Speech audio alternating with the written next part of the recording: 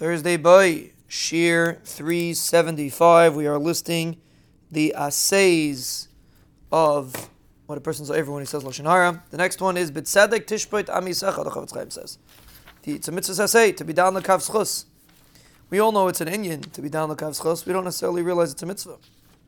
Mitzvahs assay. Unfortunately, people sometimes ignore this mitzvah.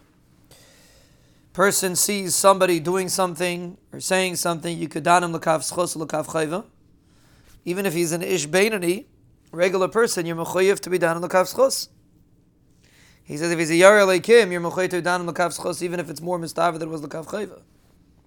But a person, that's halacha. So a regular person, you're mechoyev to be down l'ChafetzChaim, even if it's equal. A Yerei Shemayim, even if it's more mistaver than it was a chayva, you're mechoyev to be down l'ChafetzChaim. The ChafetzChaim says. But a person that says over a negative thing that he saw by somebody else, without taking this into account, he says, is over this asay?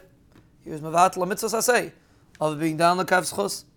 And sometimes a person walks down the street and he's over this asay without even realizing it. See somebody do something and automatic in your mind, you decide the person did something wrong. It's a bittul mitzvah asay to be down the person the ChafetzChaim.